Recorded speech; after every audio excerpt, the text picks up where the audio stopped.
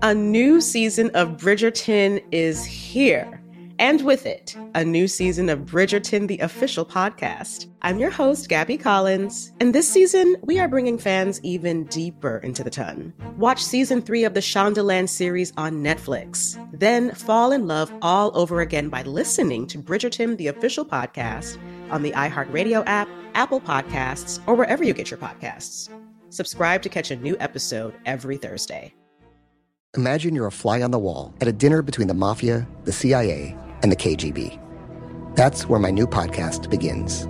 This is Neil Strauss, host of To Live and Die in LA, and I wanted to quickly tell you about an intense new series about a dangerous spy taught to seduce men for their secrets and sometimes their lives. From Tenderfoot TV, this is To Die For. To Die For is available now. Listen for free on the iHeartRadio app, Apple Podcasts, or wherever you get your podcasts. The Elevation with Stephen Furtick podcast was created with you in mind. This is a podcast for those feeling discouraged or needing guidance from God. Together in this podcast, we'll dive deep into Scripture, uncover the powerful truths that will help you rise above your limitations and embrace your full potential. We're here to equip you with the tools you need to conquer life's challenges. Listen to Elevation with Stephen Furtick every Sunday and Friday on the iHeartRadio app, Apple Podcasts, or wherever you get your podcasts. Holy Human with Leanne Rimes is a production of iHeartRadio. Welcome, everyone, to a very special episode of Holy Human. I am joined by global expert Bethany Webster to discuss the mother wound, something she believes we've all inherited to varying degrees. And I'm just warning you now, this is a very triggering episode. It was triggering for me to record. Very, very, very emotional. So put on your seatbelts because it's quite a ride. And I do think a lot of you listening will have some aha moments, maybe for the first time. We connect for a powerful and personal exploration of why this is a core wound and how healing it helps us grow and emerge as our full selves. On today's Holy Human.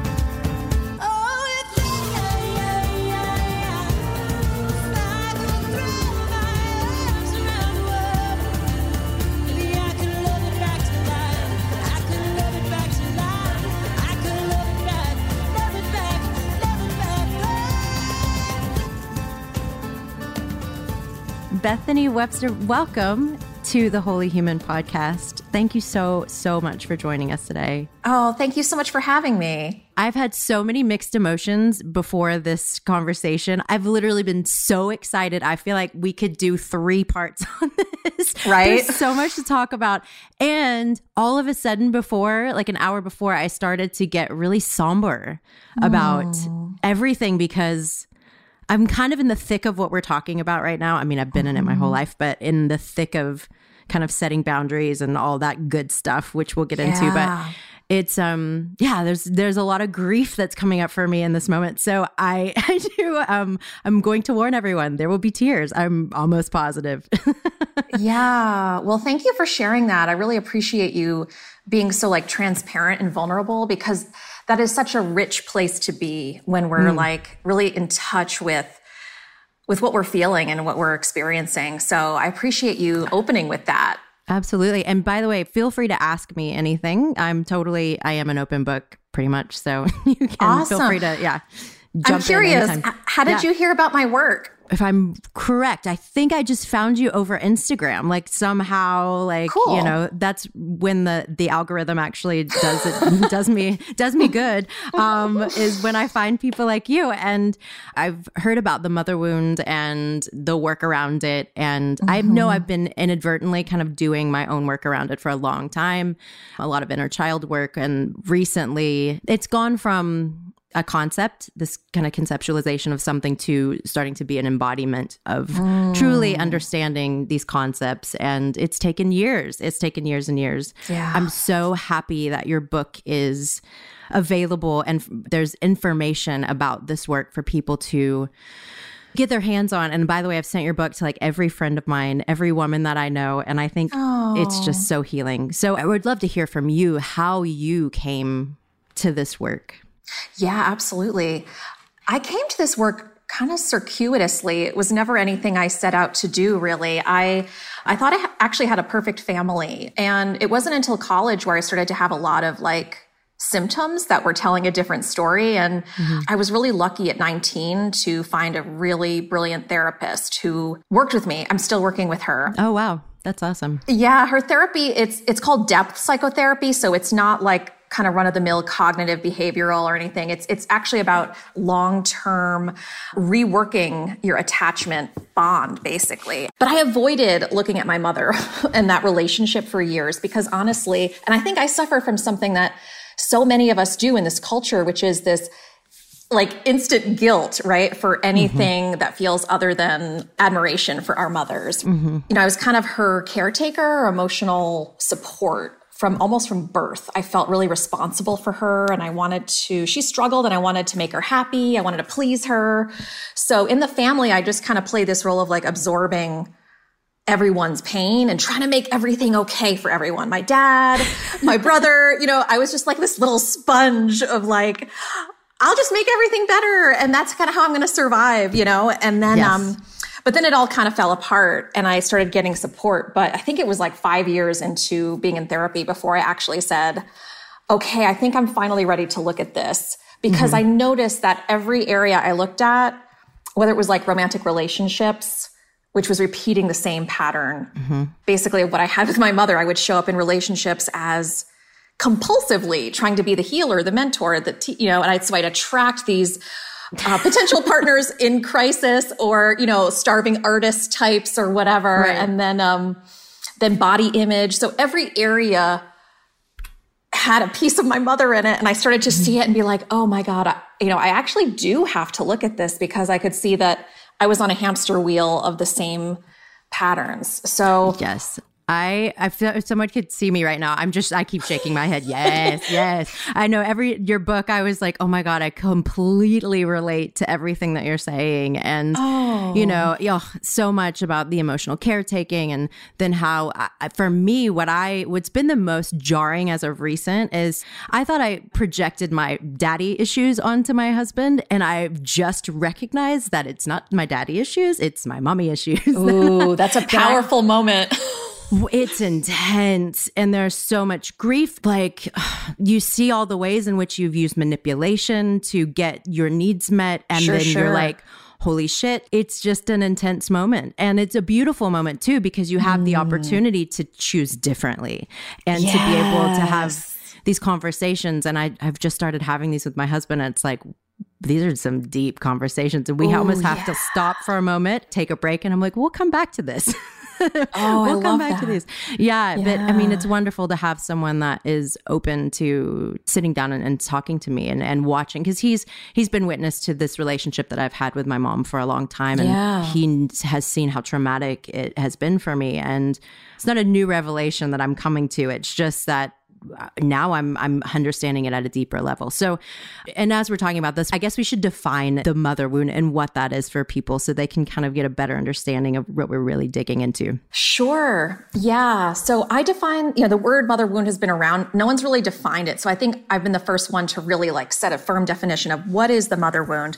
And I actually see it like the biggest one is the personal level, right? There's the internalized beliefs and patterns that are self-limiting. Right? That we inherit from our mothers, right? So it's the unconscious ways that we limit ourselves, the way that we feel bad about ourselves, we feel guilt, we feel shame, that originate with her. And originate past that. It's generationally passed down. Yes? Totally. Yeah. It's like this inherited wound that we all have to some degree. It's on a spectrum, right? For some people, our mothers are really more resilient and more healthy and high functioning. And some mothers are, on the other side of the spectrum where there's even mental illness or addiction or other challenges. So we all fall somewhere on this spectrum. And outside of the spectrum, which has a big impact, is the culture, which is this cultural atmosphere of patriarchy.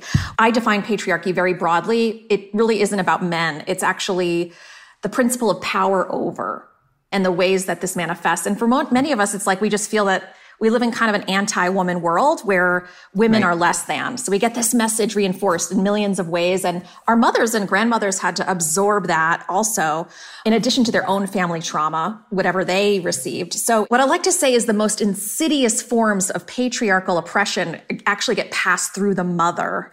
And this is not to blame mothers at all. Actually, it's to uplift them and respect them. But we have to see the ways that we don't want to look at this. And it's very unconscious, right? It's about our blueprint of self. So our mothers are extremely influential in how we shape our identity, how we see our bodies, ourselves, the world, partners, other people. So it's like our identity is shaped with our mothers in the early days of our lives. And so becoming conscious of that, looking at what were the dynamics there, is incredibly empowering in our healing, liberation, as women as a whole, especially for women, because like how to be a woman was really taught to us by our mothers, you know, the do's and the don'ts and what's okay and what's not okay.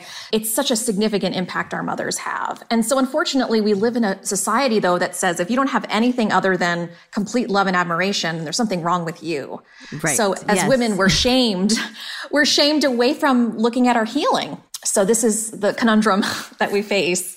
To be honest, like I thought about having this conversation with you and I'm like, oh God, I hope my mother doesn't listen to this in a way because, and also, you know, it's been interesting growing up as this kind of, you know, I started out at 13 in front of everyone's eyes. And especially when your parents have played such an intricate role in my career at one point, it's like this respect and love, like you're saying, you're supposed to have for your family and this all-American good girl. Like I just had it going for me. Like, you did. I did. Woohoo!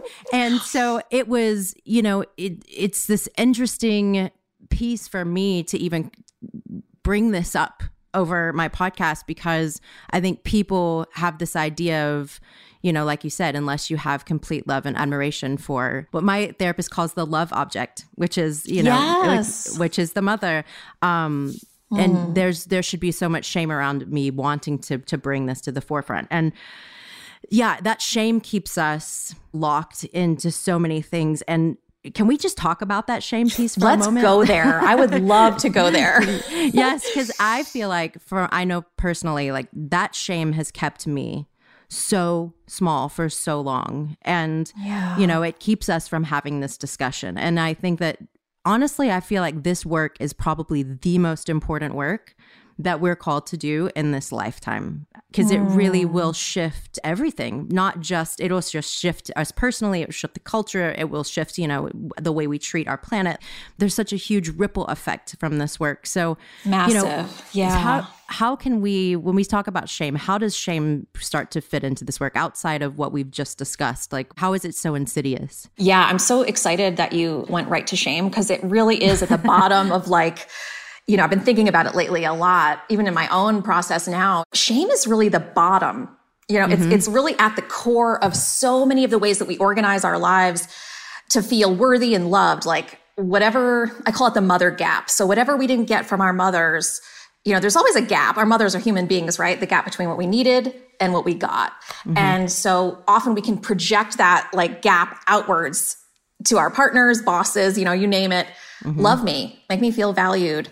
And on some level, we're running from this shame at the bottom of everything, right? And I like to think about shame in a context of developmental growth, right? Like for a child, if there's some kind of disconnect in the attachment with the mother, the child's going to blame itself rather to preserve the connection with the parent, because it's too much for a child's brain to process that my mom is not safe right now.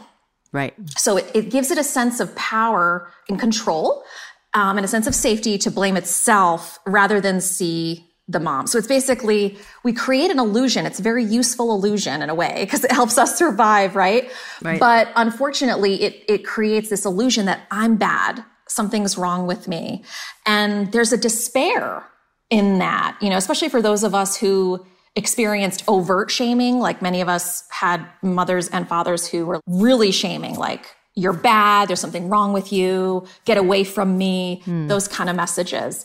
And sometimes it's just a subtle atmosphere of like, it's not safe to speak my mind. It's not okay to have needs.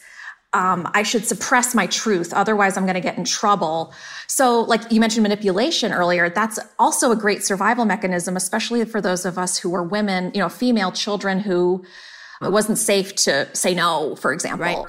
Right. So shame it's like a useful survival tool that helps us survive these really painful emotions as really young children, but it persists in the background. Mm-hmm. And if we don't address it, it can, even into our adult lives, it can be impacting how we show up.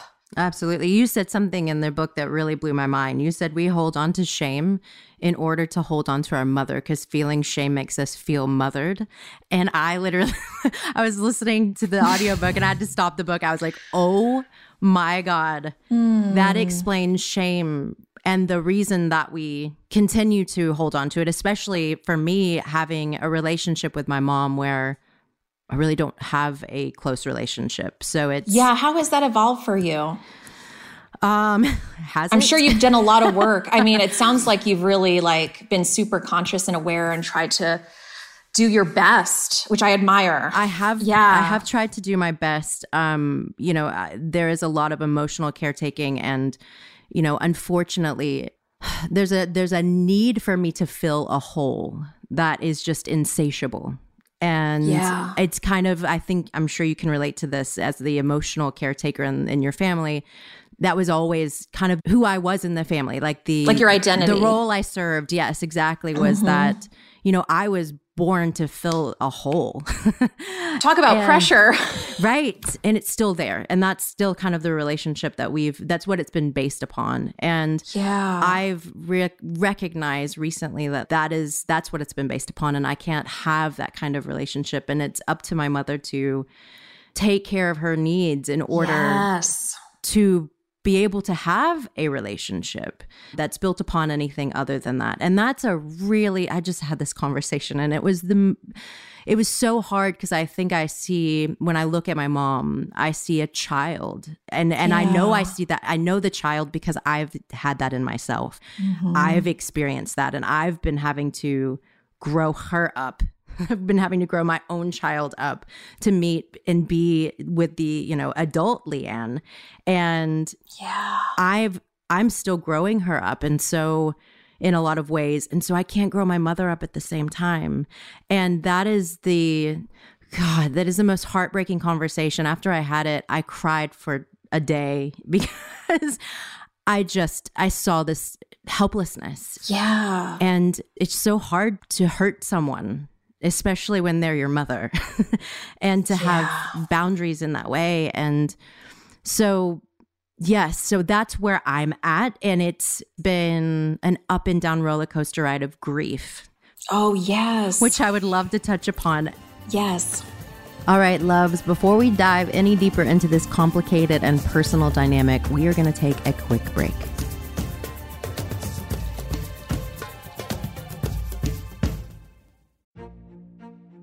A new season of Bridgerton is here. And with it, a new season of Bridgerton, the official podcast. I'm your host, Gabrielle Collins, and this season, we are bringing fans even deeper into the ton. Colin Bridgerton has returned from his travels abroad. Is betrothal written in the stars for the eligible bachelor? Meanwhile, the ton is reverberating with speculation of who holds Lady Whistledown's pen. We're discussing it all. I sit down with Nicola Coughlan, Luke Newton, Shonda Rhimes, and more to offer an exclusive peek behind the scenes of each episode of the new season. Watch season 3 of the Shondaland series on Netflix. Then, fall in love all over again by listening to Bridgerton, the official podcast, on the iHeartRadio app, Apple Podcasts, or wherever you get your podcasts. Subscribe to catch a new episode every Thursday. Hey girlfriends, it's me, Carol Fisher. I'm so excited to tell you about the brand new series of The Girlfriends. In season 1, we told you about the murder of Gail Katz at the hands of my ex-boyfriend Bob. At one point, a woman's torso washed up on Staten Island and was misidentified as Gail. She spent 9 years in Gail's grave, and then she just disappeared. It's almost like it's become this moral obligation to find her. And that's what we're going to do. Find this missing girlfriend and tell her story. With the help of some of your favorite girlfriends from season 1, like my producer, Anna. Oh my God. My friend, Dr. Mindy Shapiro. Hi, it's Dr. Shapiro, and I'd like to speak with the Deputy Medical Examiner. And of course, Gail's sister, Elaine Katz. Having no closure, it kills you. Join us as we try to solve a 35-year-old cold case. It's not going to be easy, but it's going to be one hell of a ride. What? I can't believe this. Listen to season 2 of The Girlfriends, Our Lost Sister on the iHeartRadio app, Apple Podcasts, or wherever you get your podcasts. I'm preaching to somebody today who is waiting for God to give you your next step. And you don't know what it is yet. You need God to show you your next step. Because God, I can't stay where I am, like I am, where it is. This isn't going to work. I have to move on, but I don't know where. A lot of time you'll use it as an excuse. Well, I don't know how. I don't know where. I don't know what. God, if you show me. God, if you tell me. God, if... No. You know enough right now. And if you needed to know more, he would show you. Hey, this is Stephen Furtick. I want to invite you to listen to my podcast, Elevation with Stephen Furtick. I am here to help you for the battles that you face in life, for the times when you feel discouraged, for the times that you need guidance from God. I want to give you the truth of what he says about you to help you rise to your full potential. Listen to Elevation with Stephen Furtick every Sunday and Friday on the iHeartRadio app, Apple Podcasts, or wherever you get your podcasts. Welcome back, my friends. I'm talking to Bethany Webster about the complexities of our maternal relationships. Can we talk about how grief is such an integral part of healing the mother wound? Absolutely. Thank you so much for sharing that. I just want to say that I really commend your courage because thank you. I mean, I've been on that path and I've seen so many women as well. I help them through that process of, it sounds like what you went through is, and this is so about grief, is when we see the limitations of our mother's capacity, right? So in our culture, we're taught, if you love someone, it should work. Or there's no acknowledgement of the work it takes to have healthy, authentic relationships. Yes. And such a painful moment for an adult daughter is to realize that our mothers have a limited capacity of how they can meet us. And that ceiling is determined by the work that she's done in her own life to be conscious, to take care of herself. So whatever ways our moms feel deprived, owed, harmed, and haven't worked on it themselves, they usually show up in some way with the daughter as kind of with a check, like, this is what I need. And they don't even realize they're doing it most of the time. As humans, we just kind of project what we don't want to own or we're not ready to own. We project outwards. And so it can be such a powerful moment to have, and it takes resilience to be in this position, right? It took me so many years to do exactly what you described. I mean, it probably took me 10 years to be ready to actually have the conversation in a loving, respectful way, but, kind of like, this isn't working and I'd like it to shift the dynamic. And what happened with my mom was she was so non-resilient that she actually attacked me and kind of created this conspiracy theory. It's so weird, wild, but she had a conspiracy theory that my therapist was brainwashing me against her. So it was like, wow. I had that at one point also a long time ago. Yeah, it's more common, I'm realizing, than I realized at the time. But anyway, so the grief of realizing this is my mother's best. She's literally showing me her best right now, and it's not going to get better. And I need to kind of sit with that. And that is painful because a lot of us carry this little inner child who's like, well, if I just do this or that, or if I explain myself better, or if I help her, if I give her books, or, my mom's going to get it eventually, right? The impossible dream, right? If I just do X, Y, Z, she will change finally, and then we'll have this great relationship. The grief is really where the change happens, I think. If we can sit with these feelings of sadness, even disappointment and rage. And I mean, there's a whole slew of things that can come up. And so getting support is really huge. But the good news is the grief leads to freedom, because what's happening in the grieving process is in a way, our brains are reorganizing, right? So we're letting go of the old and we're making space for something new to happen.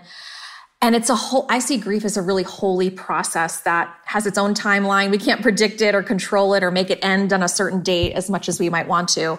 But yeah, just being with it and has cycles and layers, it will deliver us to a new way of being, right? Mm-hmm. Where we're no longer controlled by that dream of, I need to be a good girl for mommy to be good with myself. And what I see that happens in that process actually is this huge shift. It's like a tectonic shift in our self-concept where our sense of self-validation and self-worth is no longer based on the outside. It starts to be based on the inside. So I was actually just talking to someone this morning about this. She was like, I just realized my mother isn't going to change and I'm going to start affirming myself first now. I'm not going to wait for her to affirm me. And I was like, bam, there it is in action, right? When we can accept our mother's limitations, we can then embrace our own possibilities because they're no longer linked. Yes, absolutely. In the same way. Does that make sense? Oh yeah, completely. I just had an experience and I wrote about it on my blog. We were going to Father's Day dinner and I knew I had to get ready, but though I really wanted to swim and I jumped in the pool and allowed myself to swim. And if growing up, my mom woke me up an hour and a half early to do my hair for school. It was just like the way she did things. And I so just didn't want to be done all the time. And I had to, because then I was working. So I had to always get dressed and I had to avoid, it was like, Leanne can't go play because she has to go work and she has to be pretty and present herself to the world in a certain way. And I got my hair wet and I let myself swim and everything still worked out and I still looked fine. But it was in those moments I recognized I was mothering myself in the way that I needed to be mothered as a kid or desired to be mothered as a kid. And it's so simple, but I was asking people reading, like, how are you getting your hair wet? Like, what are you not allowing yourself to do that your inner child is like so desperately longing for? And those are where I feel like those embodiment pieces really start to play into how we're rewiring our brains and how we're mothering ourselves and how we're changing our lives and allowing for freedom. You know, it's moments like that. They're such huge wins. They really are. I love that example. I would like to know, can the men out there listening to this is not just a female piece, right? Like men there's also a mother wound there. How does that look for men? How does that manifest itself? Yeah, absolutely. Men definitely have a mother wound and it manifests a little different for men. And it's usually the reason why it manifests differently is really because of these toxic kind of gender expectations that we have, right? So there's a lot of different ways it can show up for men. But, you know, and either parent, I just want to say, like, either parent can be the patriarchal parent, you know? And when I'm talking about patriarchy, it's more like whoever said or communicated to you, don't feel, don't be too much, or, you know, don't be weak. Like, I remember, like, in my situation with my dad and my brother, witnessing that dynamic. My dad was very harsh with my brother, and he would say things like, don't be a sissy, or if he would get hurt, he'd be like, take the pain, don't cry. You just take the pain. You're supposed to sit there as a boy and just not emit a tear. It's awful. Right. But my mother never really stepped in. And so I think he developed a kind of misogyny. And it comes from a legit anger about him not being protected. Yes. And so there was this kind of like lack of nurturing and lack of affirmation that he needed that he didn't get. And so that can be one of the ways that a mother gap can show up for men. For other ways, it could be some mothers are really smothering with their sons. Right. And it can be like they feel deprived of something in the culture and their past, and the son is supposed to be the one that makes it all better, right? Almost like an emotional incest surrogate spouse kind of thing. Absolutely. And so there's a betrayal there of the child, you know, the boy child getting all this pressure on him to make his mother's life worth living, you know, to make her feel important, to validate her role as mother. Got it. So yeah, it really comes down to a lot of these expectations. And men have it just as severely as women do, just like I said, in different ways. So for men, I think it can be about discovering the ways in which you had to suppress your own female side, your own emotions. I mean, it's really harsh on men, you know, don't feel. Anger is the only permitted emotion, you know, or sex is the only permitted, like, sensual thing. So our families are the places where these patriarchal values get installed. Right. And so I would ask men to think about that. Like, how are these patriarchal values taught to you? Where were you taught not to feel, not to be yourself? Because I think what's happening right now is all of us are realizing the status quo doesn't work. These messages we got are toxic. And so we're developing almost like growing pains, trying to develop our resilience to be outside of these lines that we were taught is the way that we're supposed to be. Yeah. So I have a lot of respect for men who are doing this work. Oh my gosh, absolutely. Leading women to this work has got to be an incredible challenge, but leading men to this work is got to be incredibly challenging and some of the most important work I think men can do. Yeah, for sure. Not only to be able to support themselves and heal their own wounds, but also to support the women in their lives in a new way. I think for both of us, relationship is so important when it comes to doing this work, because you really, in relationship, everything gets dug up, right? Oh, for sure. It's amazing. It's like, yeah, I've been thinking about that a lot lately. It's like the ideal situation is if both partners come to the table with some awareness of what they missed and the ways in which they can project those needs out. And then the couple can work together, like by each taking responsibility for their inner child, rather than handing the child to the other one, like, make me feel important, worthy, and special, because that's never going to work, right? Right. No matter how much we try, just like with our mothers, that feeling of worthiness can only be cultivated inside that person. No other person can do that for us. But we have an expectation from childhood that it could, because back then that was true. We did need an external person to help us feel valid. That was legit developmental stuff from early childhood. But now it's like the child in us still thinks that's the case. And so at the inner mothering work, like you were saying, we can start to help the child see that she actually now has an adult woman or parent or adult man who's there to be with her and help her fill her needs, so that we don't have to look outside compulsively to others. Absolutely. It's such a beautiful process, like relationships that can do the work where both of people are like aware, have the capacity. Yeah. That awareness is key. It really is. And I think it's challenging because almost like one part of your relationship, it has to die in a lot of ways. Like the way that you've been getting your needs met from one another has to dissolve, and a new form of the relationship has to take birth.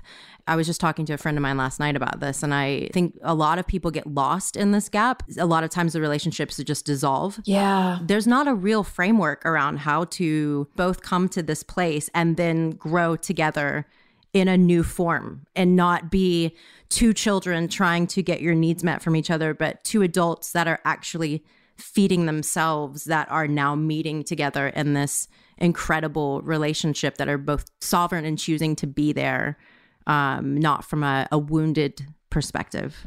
Yeah, absolutely. Beautifully said. Thanks. 100%. Yeah. There's something that I found really interesting. We hear a lot about the mother wound. We hear a lot about abandonment, which we talk about often, but we don't hear enough about the exploitation of a child.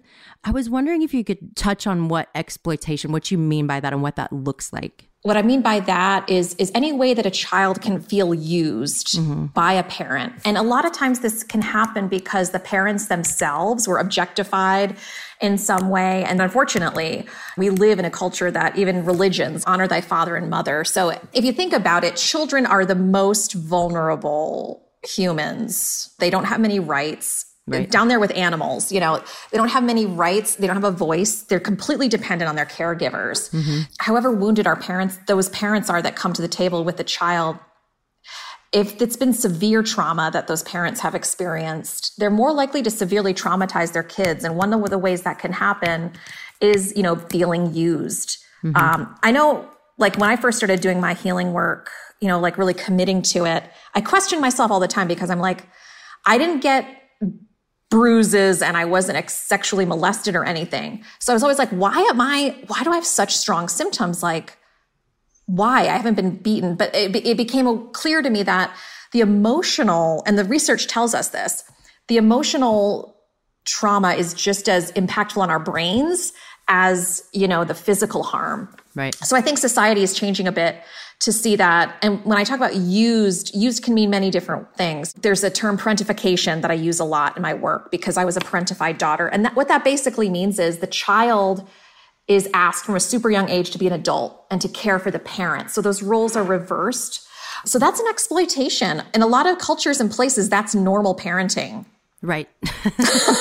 I've talked to some students around the world who say, yeah, in my family, you were supposed to take care of the parent. And then when you're an old person, then your kids are supposed to take care of you. Yes. And in not just like very minor ways, but like a major, like they kind of become little children. They became like infants. You have to do everything for me. So it can really run the gamut, the exploitation, right? And I think the whole awareness around trauma right now is expanding. People are becoming more aware of what trauma is.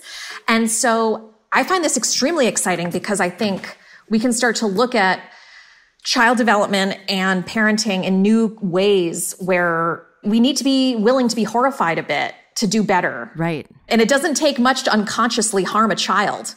So what that requires is that we do the work to become more conscious, because what we're conscious of, we can change, right? Yeah. And I think that there's, like you're saying, trauma is now being expanded upon where it used to be, big T traumas. We're also now, understanding all of the little T traumas, the small things that we may not have thought of as trauma, but it does affect us in the same way. And same thing with abandonment. It's not just about leaving a child. There's many ways in which children can be abandoned emotionally, and also, like you're saying, with the exploitation. I encourage people to go really start to expand their definition of these words, because they're not just the big things that we've been taught in the past. I know so many people, and my husband is one of them, that's like, nothing happened to me. Like, I'm fine. I'm like, yeah, no, that definitely, it does in small ways. Yeah. And a lot of times we don't know what to compare it to, Right.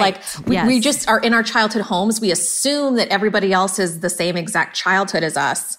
And then we become adults. And if we're resilient and if we have support, we'll be able to reach a point where we're like, oh my God, that wasn't normal. I need support. And then we can start to come to terms with the magnitude of actually what happened to us. That's another place where grief comes in, is to get support with that grief process. Absolutely. And we absolutely will be right back after we take a quick breather.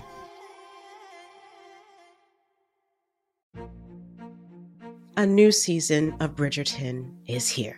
And with it, a new season of Bridgerton, the official podcast. I'm your host, Gabrielle Collins, and this season, we are bringing fans even deeper into the ton. Colin Bridgerton has returned from his travels abroad. Is betrothal written in the stars for the eligible bachelor? Meanwhile, the ton is reverberating with speculation of who holds Lady Whistledown's pen. We're discussing it all. I sit down with Nicola Coughlan, Luke Newton, Shonda Rhimes, and more to offer an exclusive peek behind the scenes of each episode of the new season. Watch season 3 of the Shondaland series on Netflix. Then, fall in love all over again by listening to Bridgerton, the official podcast, on the iHeartRadio app, Apple Podcasts, or wherever you get your podcasts. Subscribe to catch a new episode every Thursday. Hey girlfriends, it's me, Carol Fisher. I'm so excited to tell you about the brand new series of The Girlfriends. In season 1, we told you about the murder of Gail Katz at the hands of my ex-boyfriend Bob. At one point, a woman's torso washed up on Staten Island and was misidentified as Gail. She spent 9 years in Gail's grave, and then she just disappeared. It's almost like it's become this moral obligation to find her. And that's what we're going to do. Find this missing girlfriend and tell her story. With the help of some of your favorite girlfriends from season 1, like my producer, Anna. Oh my God. My friend, Dr. Mindy Shapiro. Hi, it's Dr. Shapiro, and I'd like to speak with the Deputy Medical Examiner. And of course, Gail's sister, Elaine Katz. Having no closure, it kills you. Join us as we try to solve a 35-year-old cold case. It's not going to be easy, but it's going to be one hell of a ride. What? I can't believe this. Listen to season 2 of The Girlfriends, Our Lost Sister on the iHeartRadio app, Apple Podcasts, or wherever you get your podcasts. I'm preaching to somebody today who is waiting for God to give you your next step. And you don't know what it is yet. You need God to show you your next step. Because God, I can't stay where I am, like I am, where it is. This isn't going to work. I have to move on, but I don't know where. A lot of time you'll use it as an excuse. Well, I don't know how. I don't know where. I don't know what. God, if you show me. God, if you tell me. God, if... No. You know enough right now. And if you needed to know more, he would show you. Hey, this is Stephen Furtick. I want to invite you to listen to my podcast, Elevation with Stephen Furtick. I am here to help you for the battles that you face in life, for the times when you feel discouraged, for the times that you need guidance from God. I want to give you the truth of what he says about you to help you rise to your full potential. Listen to Elevation with Stephen Furtick every Sunday and Friday on the iHeartRadio app, Apple Podcasts, or wherever you get your podcasts. Welcome back, beautiful souls. I am chatting with the wonderfully wise Bethany Webster about grief and the mother wound. We've talked about being emotional caretakers in the family, and I think that's just across the board. As women, we're kind of expected to be the emotional caretakers in any relationship. And, so what was the most supportive thing for you when looking at the ways that you emotionally caretake? How you say that? was the emotional caretaker in relationships where, because I know for me, I'm at a point where I'm starting to see, I mean, not that I didn't know that, but I'm starting to really understand and all the ways in which I I'm hyper vigilant and wanting to make sure that everybody is okay, because then I feel safe and I feel comfortable and I don't have to deal with all the emotions that come up, So for sure. Where do we begin to reframe that for ourselves as women? Such a great question. I think a couple of things. One, I would say anger has helped, and I'll get into that. And then the other piece before I lose it is about looking at manipulation. Mm-hmm. So anger first, I think getting in touch with how angry I was, right? That I was basically not allowed to exist on my own, with boundaries and a skin and a voice and needs so kind of you just getting in touch. Yeah. Wow. Yeah. Yeah. And exhaustion as well. I'm fucking tired of doing that. Yes. So getting in touch with my real emotions about what it feels like to be an emotional caretaker and how that was kind of an exploitation of me as a child. I didn't really get to be a child. I actually never identified as a child. I realized this a few years ago. I was I've always felt like an adult. And so getting in touch with the betrayal at the heart of that. So I think that really set a fire in me to kind of fight this impulse a bit and kind of fight to be and I use fight in a mild sense, just hold my ground. Yeah. I get to have different needs. I get to be at a different pace than other people. I'm not everyone's emotional slave, and that's kind of how I felt like my mother's emotional prostitute. There was a dirtiness. Wow. I felt dirty and used. I wasn't a person to her. I was an appendage. Mm-hmm. So this getting in touch with the rage around not being able to be human, not being able to be separate, helped me a lot to try to get to that place where now, and this is a lot of what I teach women, is how to feel the legitimacy of your sovereignty. You get to have a separate reality and help that little girl inside of you that might feel I'm going to be left for dead if I actually say no, or, Right. So that it's kind of helping that child in you feel safe with sovereignty. That's how we begin to trust our relationship with ourselves. I think we've learned to, because we have been taught we can't have our own sovereign selves and experience, we always question our own experience. And so getting and learning to trust that whatever is coming up for us is valid is such a huge piece. Because when you're emotionally caretaking all the time, it's oh, I must be crazy.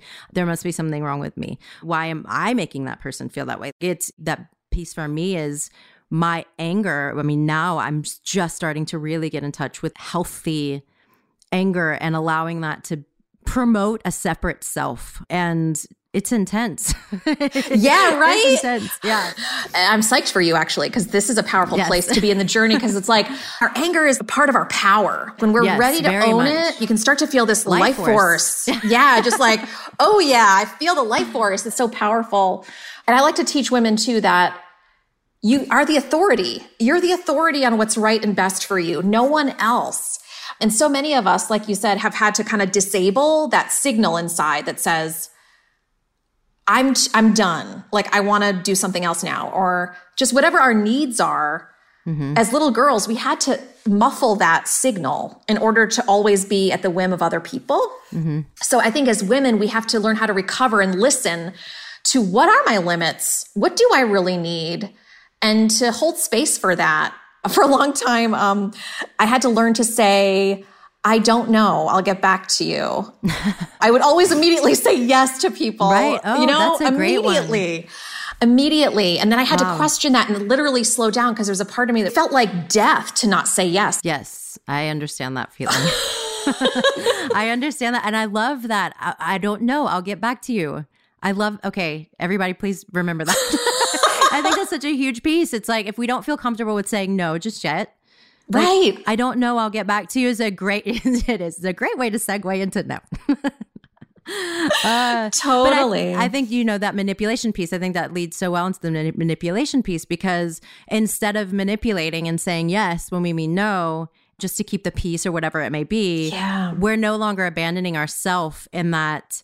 That's basically what we're doing when we say yes and mean no. We're abandoning ourselves. And so when we say, I don't know, I'll get back to you, I find that a beautiful middle ground and a way to grow into saying no with love and being able to connect back to our own self and not just jump immediately into abandonment, which is basically when we say yes to things we mean no, want to say no to. That's all we're doing is abandoning self. Totally. And in that moment, we might not even know what we want. Right. Do I want to do that? It took a long time for me to admit to myself, I don't want to hang out with that person, or I don't want to do that thing. And it was so empowering for me to start to actually say, give yourself that middle ground of, I don't know, let me get back to you. And then that gives you also time to kind of form an empowered no. Right. Yes. And practice that when in your own time, at your own pace. Yeah, because that anger piece then can come in for me. I've noticed that I can just jump right to anger and let that drive my no sometimes. And it's like, wait, the empowered no is, the anger can inform that, but it doesn't have to be the way in which we express it. And sometimes the little one in me just starts to get angry and wants to just jump to the expression of it comes out as anger. And I know that there's a better way that I would like to express that no that feels more empowered. Yeah, beautiful. Thanks for sharing that. That is so true. I mean, it's very natural as we get in touch with those true feelings for the inner child we kind of blend with her. We might all of a sudden blend with our inner child and see the world or other people through the lens of her wounds, which is, I'm trapped. I have to say no quick, right? Because I might get hurt. So it's powering to slow that down, and so that no is like a calm choice. It's like a calm, respectful choice. Mm-hmm. Some of the things I invite people to think about to see if you're blended with your inner child, urgency and like a reaction, like a reactivity or desperation. Those are signs that we are blended with the inner child. And so it can be good to take a step back and say, little Bethany, I see that you're super angry right now.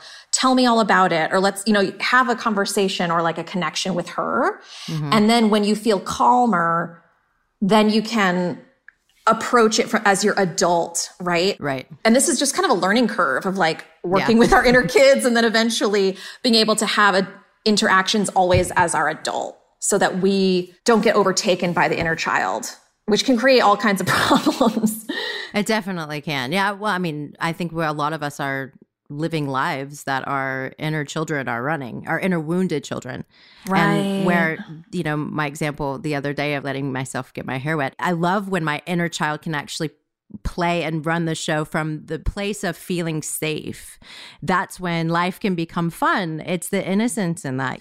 When we're looking at the world through our wounded child, which most of us are, and I, for many, many years, have done it. Now I can recognize when I'm there and when I'm the awareness around the piece of when I'm there and when I'm an adult and what's going on. But thank God for the awareness of that, because now I've learned how to, and like you're saying, this is a learning curve, learn how to step away and be like, I can't have this conversation right now, or I need to take a break, because where I'm coming from is not the place I want to come from. That's powerful. Yeah, it's such an empowering thing to be able to have the resilience to do that.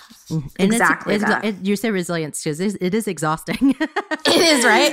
It is. It is. So I was just going to mention one other thing, because you had asked me such a great question about how to move out of emotional caretaking. And the second part was going to be about integrity. Like, I noticed I was manipulating people because I wasn't being really honest. So I was also motivated by, how can I be really true? And I think so many of us are feeling this desire. Like, we want to be true. We want to have authentic relationships. We want to be authentic people. We want to embody what's true and important to us. And starting to see that emotional caretaking was a manipulation of other people.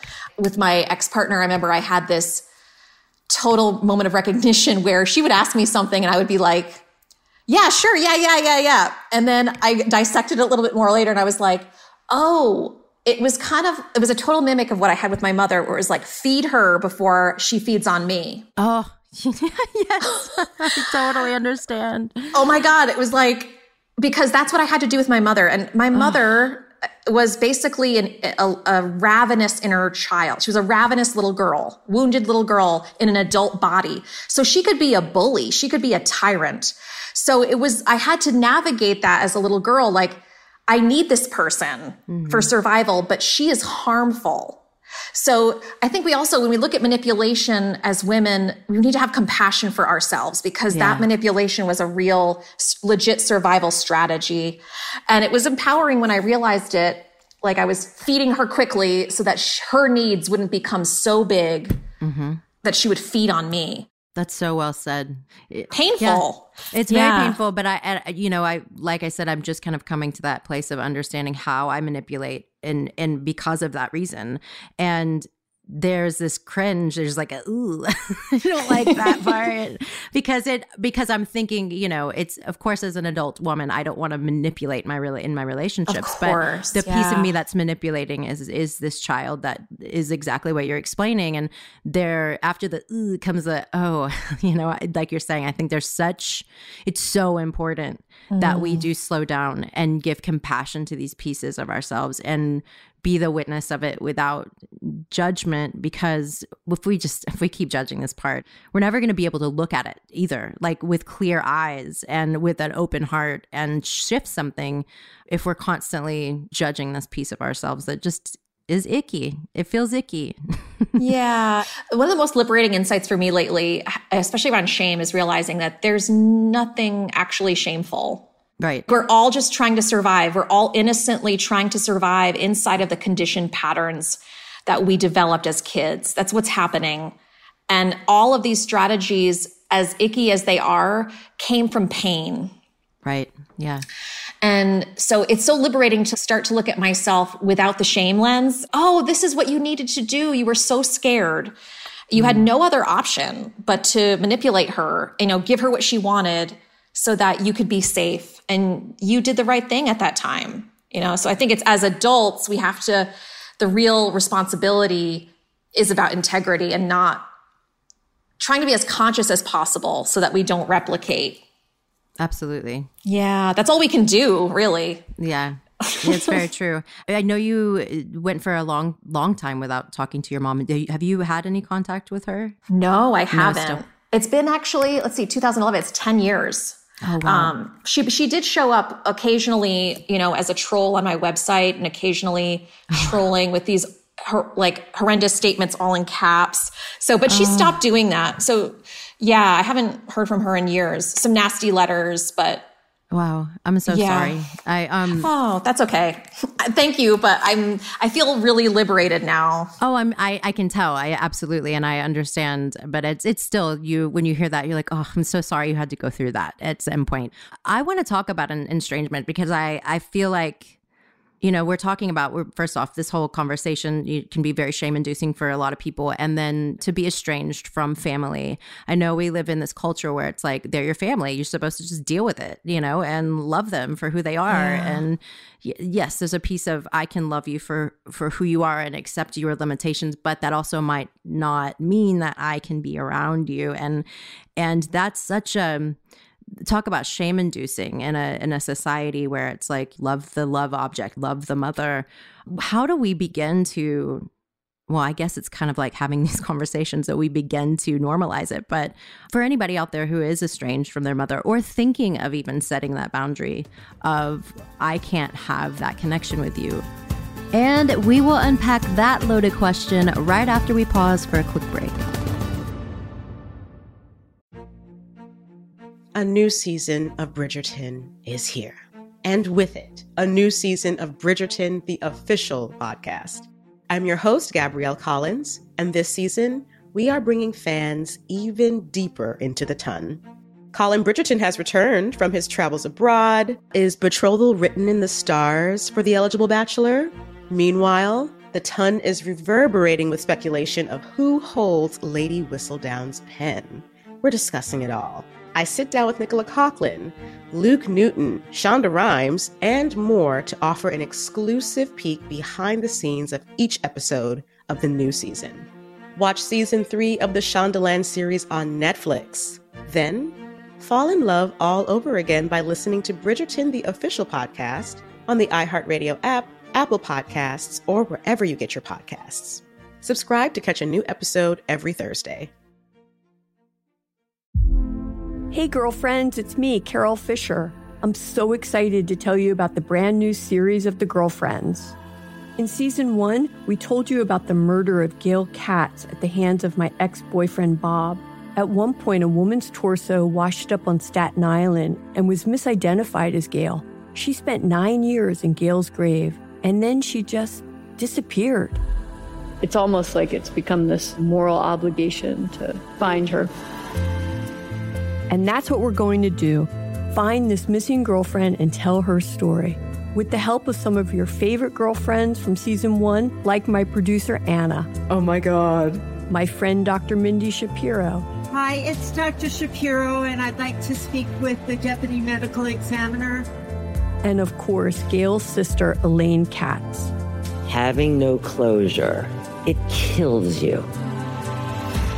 Join us as we try to solve a 35-year-old cold case. It's not going to be easy, but it's going to be one hell of a ride. What? I can't believe this.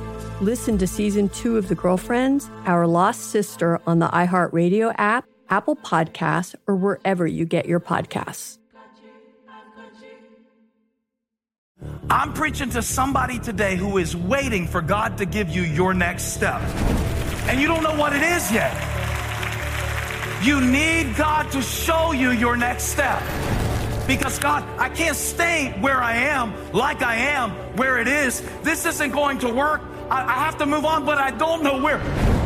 A lot of time you'll use it as an excuse. Well, I don't know how. I don't know where. I don't know what. God, if you show me. God, if you tell me. God, if... No. You know enough right now. And if you needed to know more, he would show you. Hey, this is Stephen Furtick. I want to invite you to listen to my podcast, Elevation with Stephen Furtick. I am here to help you for the battles that you face in life, for the times when you feel discouraged, for the times that you need guidance from God. I want to give you the truth of what he says about you to help you rise to your full potential. Listen to Elevation with Stephen Furtick every Sunday and Friday on the iHeartRadio app, Apple Podcasts, or wherever you get your podcasts. Welcome back, everyone. I have just asked Bethany Webster about the best way to set boundaries while navigating the mother wound. Yeah, great question. I think I would just say your feelings are valid.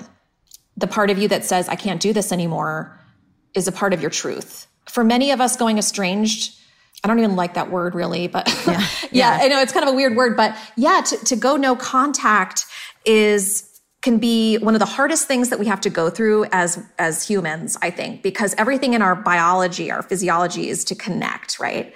So things have to be quite bad. And I have such a respect for people who are contemplating this because I almost see it like part of our evolution. Like we have to learn how to do this. Our parents are not entitled to relationships with us. They have to earn that. And this is a new concept for many people, that parents are entitled to relationships with their kids, their adult children. They are not. Yeah. You don't owe anyone. You don't owe your parents anything. I'm a strong believer in that. You do not. I'm crying because of this, because it's just, I think there's a relief in just hearing someone else say they're not entitled to you.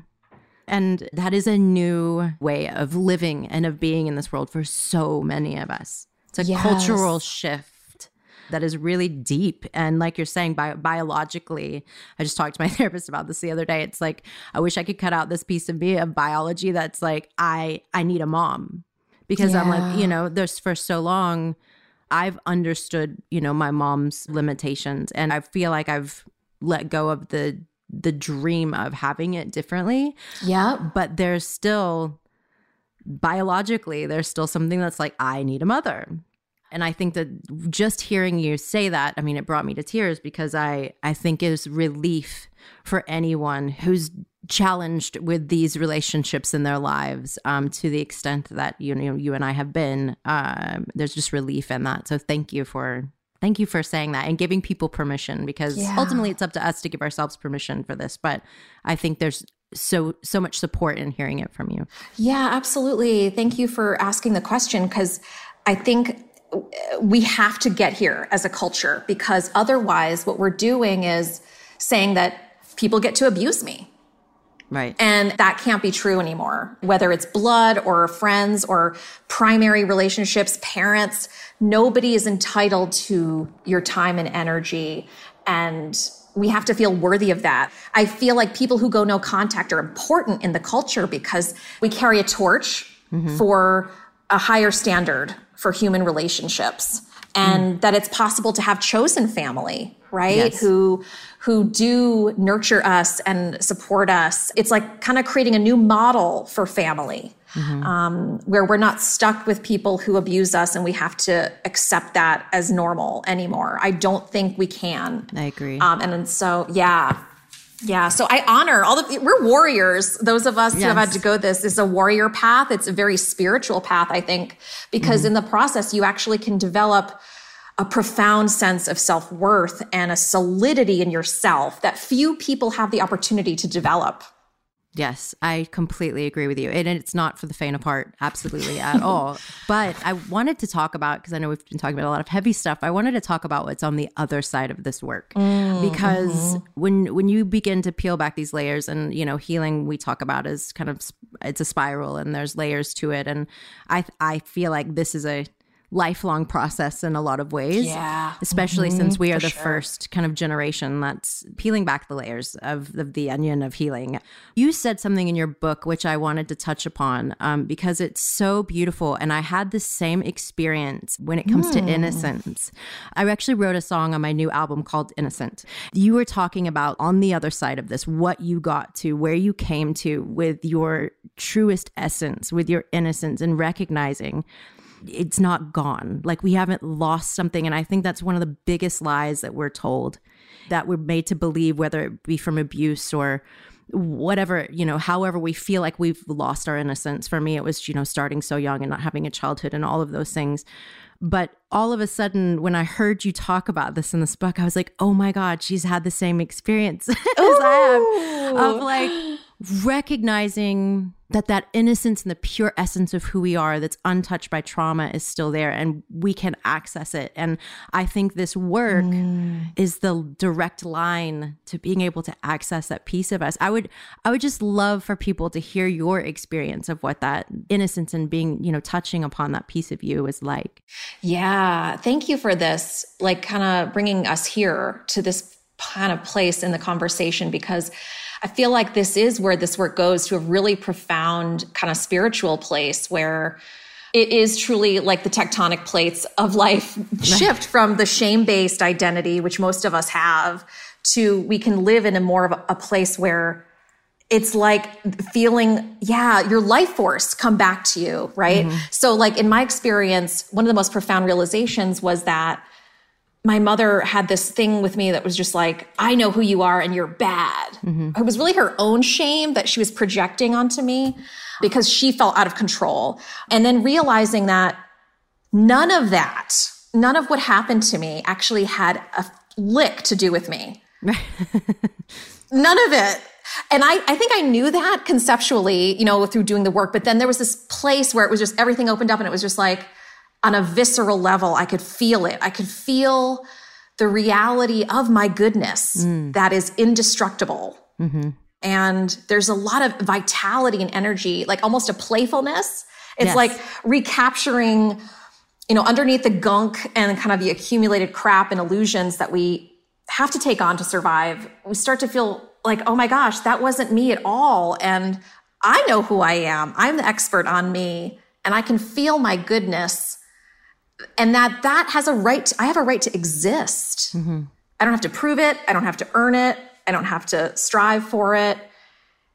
I just am. You have a right to exist within that emotional experience of goodness and joy and like playfulness. And I think that's one of the biggest pieces for me is, and I oscillate kind of back and forth between trauma and pain and then joy and play. And it takes a long time, or it has for me at least. I'm still learning how to exist within that playfulness and that joyous space because that wasn't safe as a child. Like joy wasn't safe for me. And so it takes a while, once we start to touch upon that, at least for me it has, to allow myself to wake up every day and go, oh, I can exist in a different space. Even though my trauma is still here, I don't have to exist there today. Yes, I love that. Totally. And thanks for emphasizing, it's like rebirthing ourselves. It is like a birth. Like it does, we just stretch. And the more joy and resilience we have, then we can handle a little bit more pain that might come up, right? So it's this interesting progression where it's not like everything gets super easy, but we might actually have more pain to come up as we get more resilient to handle it. Mm-hmm. But then there's a time where I'm going through a little bit of this right now myself, where I just recently moved and there's so much beauty. It's coinciding with all these different things, but my inner child is like, a teen part, not my youngest part, but a teen part who had to protect me as a child with she wore combat boots, surfer, skateboarder girl. She's like, I can just exist and see all this beauty and like the sun comes up and then it goes down and it happens every day and I can just enjoy it. It's interesting. Sometimes I kind of feel high, almost like my senses are actually becoming more acute. The more that I heal, the more I can see the wonder and the awe of just ordinary existence. Absolutely. I totally understand everything that you're saying right now. And I love that you just brought that up. Thank you for that. Just a personal thing. Thank you for saying this teen part of me, because I think that's kind of where I'm at right now is like is connecting with the teenage self that had a lot of coping mechanisms, and had to in a very public way. Yeah. Thank you just on a personal note for validating that, because it's where I'm currently hanging out. I think I've awesome. a lot of my younger self I've been able to get in touch with, but it's interesting in the teenagers because all of a sudden the rebellion, just to touch upon this, you just mentioned this kind of like harder piece of you that was protecting you, but the rebellion can be exhausting in itself. And, then learning like what rebellion I want to keep, when that can serve me and when it's, not served me in the past, and when that's been a protective mechanism. And it's just such an interesting ride. That's that piece. Totally. It sounds like as for you, my teen was definitely the most hypervigilant part. So she would be like a scanner soldier, like, when everything's fine, it actually felt scarier because it means something bad is going to happen at any moment. Yeah, it's interesting that lives in our cells, right? That's just part of our brains and nervous system that is wired to look for that. It's been a lot just through loving, reaffirming to her every day and multiple times a day that you don't have to worry about anything. I've got you. I'm your big B. and I'm looking out for you and I've got so much support and you can just enjoy living and the beauty. And so it's taken months and months and months since this part has arrived. And she's so awesome. Like there's so much love and beauty inside of her that's not hard. Like the hard part was just like this shell, but underneath is this like flower that's blossoming. And I love that. I love that for you. I love that for us because I think that's happening. One last question before I head over to the music side of things. What do you envision when you see a world where we've all done this work? What do you see as, what do you see the world looking like? What do you envision for us as a culture, as spiritual beings, as this planet? How do you see this rippling out? I see that as more of us do this work, and I'm sure it's going to take many, many generations, but I think we can have a culture based on connection. The more I do this work, the more I realize that attachment is really about love. It's about coming into the world feeling safe, feeling loved, feeling that we can trust life, trust our bodies. So as more of us do this work, we pass down less harm. We we feel comfortable being connected. There's less of a push or a fight or less defensive. So I think we can ultimately build a culture around attachment. I get excited by thinking about, what would society look like if we based everything on a secure mother-child relationship so that each child gets everything he or she needs?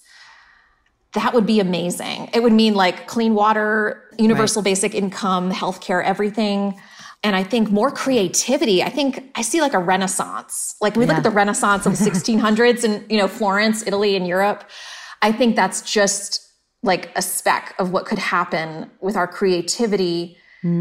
Yes. Because to be creative, you look at human development, to be creative, a child needs to feel safe. And actually feel a little boredom in order to actually start to, really engage the imagination and stuff. We need time to daydream. We need time to play. I don't come up with ideas at my desk. I come up with ideas on walks and travels and staring at clouds, So I think it would just be this amazing outburst of creativity and fun and human connection, like a whole renaissance. I love that. Oh, you think about, when children were kind of basically raised within community, like years and years and years ago. And exactly. I've been thinking about that a lot lately. Here we are, and the mother is supposed to be, 5 million things while trying to raise a child. And here, the first 6-7 years of a child's life is so important. And we have women who are just completely absent because they're trying to create a career and all these different things. And it's or work 3 jobs. Exactly. Everything, trying to be a wife, a friend, and work in the community, whatever it may be. There's just so many things pulling us away from this real connection that we need to give to children. And I think the community piece is so important. I think of, you're saying that we could be connected and in community. And I think that I see when you say that, us almost going back to this way that where we have more people that are able to help us raise children in the right way. Totally. Through that connection. So yeah, isn't that amazing to think about? Yes, great question. Really I could talk to you for days. I swear. I feel the same. Thank you. Thank you so much. I always ask my guest their holy 5, as I call it, their top 5 songs. This could be like over your lifetime or like what you're listening to now, but I would love to hear what your 5 are. Thank you for this question, by the way. I've been working on it very diligently. Oh, I love it. And come up with many revisions. But as of last night, okay. So I would say I was thinking, I'll start quickly. Dirt is a song by the Stooges, this 1970s album called Fun House. It was my first introduction to punk music. Oh, wow. When I was a teenager, so nice. Perfect to talk about the teen. So representing her. Representing her, number 1. Yep. And then I would say Bonita Apple Bum by Tribe Called Quest.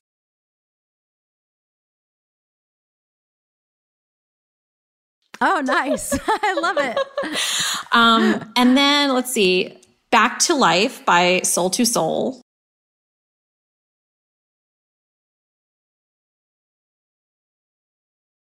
Back to life. Oh yeah, back to reality. That's a good one. And then another one I love is In God's Country by U2.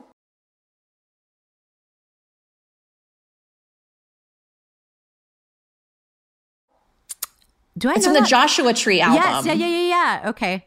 I love that song. Oh my God, so good. So good. And then another one is, there's this song called Roads by Portishead.